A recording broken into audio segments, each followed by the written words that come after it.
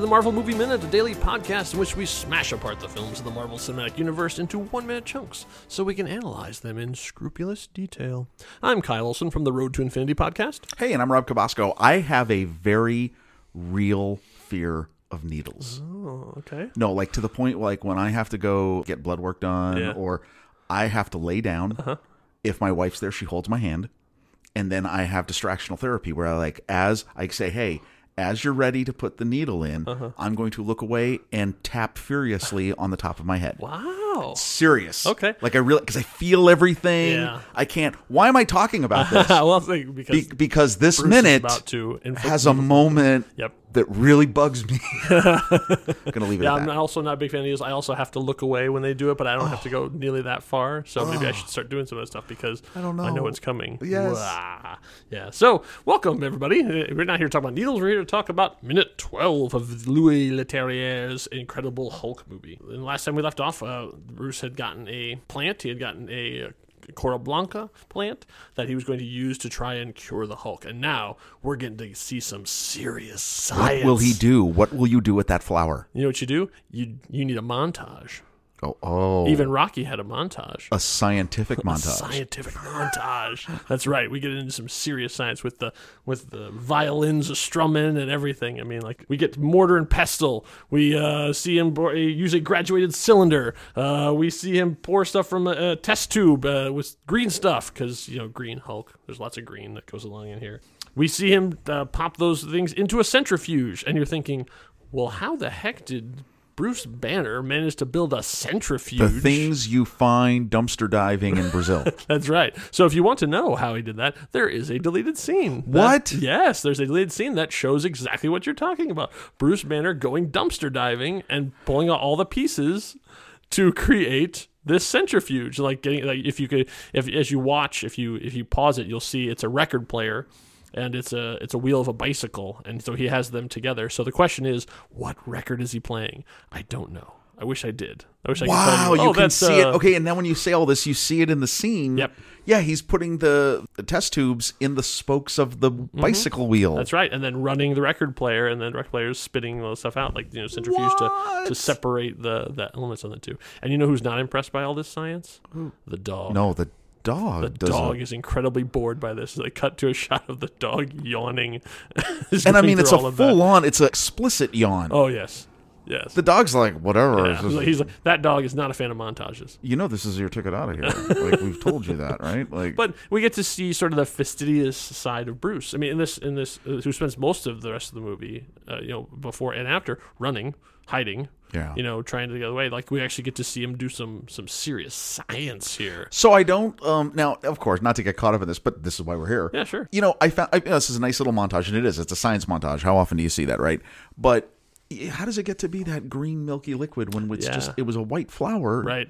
And he just poured something into it, and then I know. I don't know about that. Because Hulk. That's why. Again, Hulk. You got to communicate to the viewer science, and goopiness. Yeah. Okay. Right. And and why wouldn't it be green? Because stuff in this sun. I guess. Now I'm really thinking though, when this is all happening, I'm really thinking he's going to drink this. Oh, right. That he's because the next thing we see is him going into a still. Essentially, I mean, that's what it looks like. It looks like a full-on, moonshiner whiskey. Yeah, he's still. making. It's got the copper piping and everything. That's where I thought this was going. Yeah, so he and he pours out just a small portion of this, and it's blue, bluish purple. Yeah, it's not green. So how did this all happen? I don't understand. And I know I know we have the shot of him with the brainy specs, and he's watching it go like it is. Right. It is like a still. You're absolutely right. But here I'm still thinking, like Mr. Blue, so it's blue. Yeah, and I like the purple because the green and purple. Sure. Very incredible Hulk colors. Oh, that's true. I didn't think about the purple. So I'm thinking to myself, because we haven't seen a lot of purple so far. Just a lot of green. He's going to drink it until they cut to your favorite shot of the whole movie. Good Lord. Now, okay, so again, needles, right? Yeah. This is a shot. They said to someone, they hired someone. Ed Norton didn't do this. No, that's not Ed Norton's finger. They hired someone to say, hey, hand model. Yeah, exactly. Joey Tribbiani, please come here. I have an odd hand model piece of trivia, by the way. Did you know whose hands are on the American Beauty poster? Like the famous American Beauty, like there's like a woman's body and the rose petals and hands.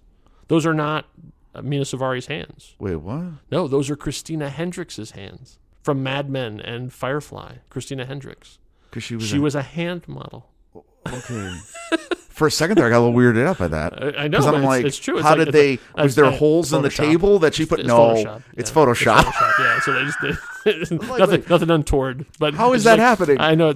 I know. Like you're like, why are you going on this aside? Well, because very rarely do I have my hand model trivia actually matters in the course of a conversation. But here we are. So that's the question: did they like go around and say we need someone who has the exact fingertips as Edward Norton? And there's a modeling contest of fingers, or this was just literally the guy who shot it, just put his hands in front of the camera. No, we didn't compare fingertips. We did not compare fingertips. But let's we did just not say go that far, so that shows our lack of dedication to this project. Probably. Now, okay, but here's the thing that just blows me away about this is that hey, we need a hand model, but here's what we need you to do. Yes, we need you to hold your finger still. It's going to be a close up. You are going to insert a needle into the tip of your finger so that blood can come out. Let me say a couple things about that. Okay. Ouch. Yes, ouch. Number 2. Yeah. Well, I mean, that's not special effects. I actually think it is. But you think it is? Let's go ahead. Finish your thought, and then I'll tell you what my alternate version of it is. Here's my second point. This is like the videos you get of the people on YouTube are like, look, I have this bee, and this bee is in the tweezers, and we're going to piss this bee off so that it will sting me. And those I'm also like, no, don't do that. Yeah. No, for the life of the bee. 1, the bee. Right. 2, exactly. no. I'm thinking of this the bee. I don't care about you, that YouTuber. Hurt. Why would you do that? Why do you think this is special effects? Okay, so there is a gag. That's what they call them, gags, that you can do with a knife. And so they do this a lot of times with knives, where someone will like do like the whole, I'm so crazy, I'm going to cut my own arm. And they take a knife and they drag it across their arm and blood comes out, right? Well, what it actually is behind the knife that you're seeing the shiny side. On the other side is a pump mechanism with blood in it. So when they do it, they're dragging it along, and it's just basically squeezing out the blood from the handle, and it looks like it's cutting on there because it's in a straight line. I think this is an eyedropper. I mean, I think it's like a needle that it like pushes against the skin, and then they push out a drop of blood from the needle onto the finger. It's not bad news. Let me tell you why I'm squirming. Because we're looking at a screenshot of this, right? Let me tell you what happens. You actually see the needle penetrate the skin. You see it actually. You see it dimple. No, but you see it. I'm saying it pushes against the skin. I'm saying it. Then I think the drop of red food coloring comes out of the needle. No, cornstarch. It's red colored cornstarch. I'm sure. No, because it doesn't happen. Because here's what happens. It actually comes out of the hole in the finger. I don't know. I still think. I think if it's depressed like there, and then the blood comes out from the end. Not blood, but the red food coloring comes out there. I think it's going to come out into the divot and then sort of flow upwards because of the pressure, and I think that's what it looks like. Okay, so here's our first challenge to anyone listening. If you know anyone who was a part of this movie, and if you know the person, I thought you were going to have them try and recreate this thing. No, my God, no, don't do that. If you know anyone who was a part of this, and you know the person, because there's got to be someone out there. There's somebody who did this, because this is a very intricate shot, and that person absolutely with like when they're out with friends or they're with family, like, hey, you know what Uncle Jim did? Uncle Jim was the bleeding finger. That's right. On minute 12 of The Incredible Hulk, he got a close up. An Incredible Hulk. Contact us. Let us know. An ultra close up. Anyway, okay. So he takes the blood and puts it onto a slide. And now we get what's happening. Now we get what's happening here. Okay, so he needs to look at the thing. You're right. And this is an American Optical Biostar microscope. These are still in use today. These are a very popular brand of microscope. And these are legit. These are legit, professional microscopes. These are for real scientific microscopes. Amusingly, we're bringing this up now, but this microscope is on the table as soon as he walks back into his humble apartment. Yes. So there's a whole side of his apartment we don't see, right? At least we have not seen so far, because we see the back half with like the kitchenette and his bed and a table. We don't know what's the other side. So that's what I'm assuming is like sort of like in Friends, you never see that wall, right? You never see the front wall. You only see I assume everything's on that wall. The wall where the camera is we've had two Friends references in this episode. Well, no one told me life was going to be this way. Oh no! So that's the Bruce Banner theme song right there. No, but you know what? Now when you see this, you're like, oh, I should have caught this earlier. But again, how caught up I am in the scene. Sure. Yeah, it flies by. He's gonna right. look at this. So we see him. He puts the slide on and zooms in, and then we see him dose his blood with this new blue concoction, and then we see the gamma irradiated blood cells. This is some nice CG right here. Oh, it looks great. Yeah. Yeah.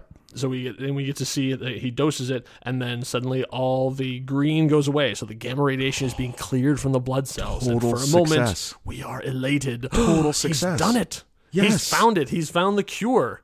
And then the Hulk strikes back. The gamma radiation surges back to life because Hulk is strongest one there is. Even in my blood cells, I'm the strongest one there is, and fights back so much though that it actually cracks the slide because they expand, because the blood cells themselves expand too, which is interesting from biology standpoint. I'm not a biologist, but I think from a biological standpoint, I find that very interesting because it's not just his muscles and bones that are expanding, but his actual blood cells are expanding when he hulks out. This is a fantastic scene for the story of the character, because in the way it's done, it shows you the Banner is obliterated. Oh yeah, you really get that idea. He's gone. He no longer exists. The Hulk exists at the cellular level. Yeah, that's right. And I think for a comic book fan / you're full into this character. Yeah, that's a really cool thing to establish in minute 12 of the movie. Yeah. Yeah, and it's interesting because it does so much storytelling in literally a minute, in minute 12 here, that they spent probably half an hour of Ang Lee's Hulk talking about. I mean, that was so much about the science and the biology and starfish and jellyfish and all these things that this is just shows on a very visual level. This is what I really like about Louis Leterrier. He is an incredibly visual director. He likes to show, not tell, and I love that. And in roughly 10 seconds. Yeah.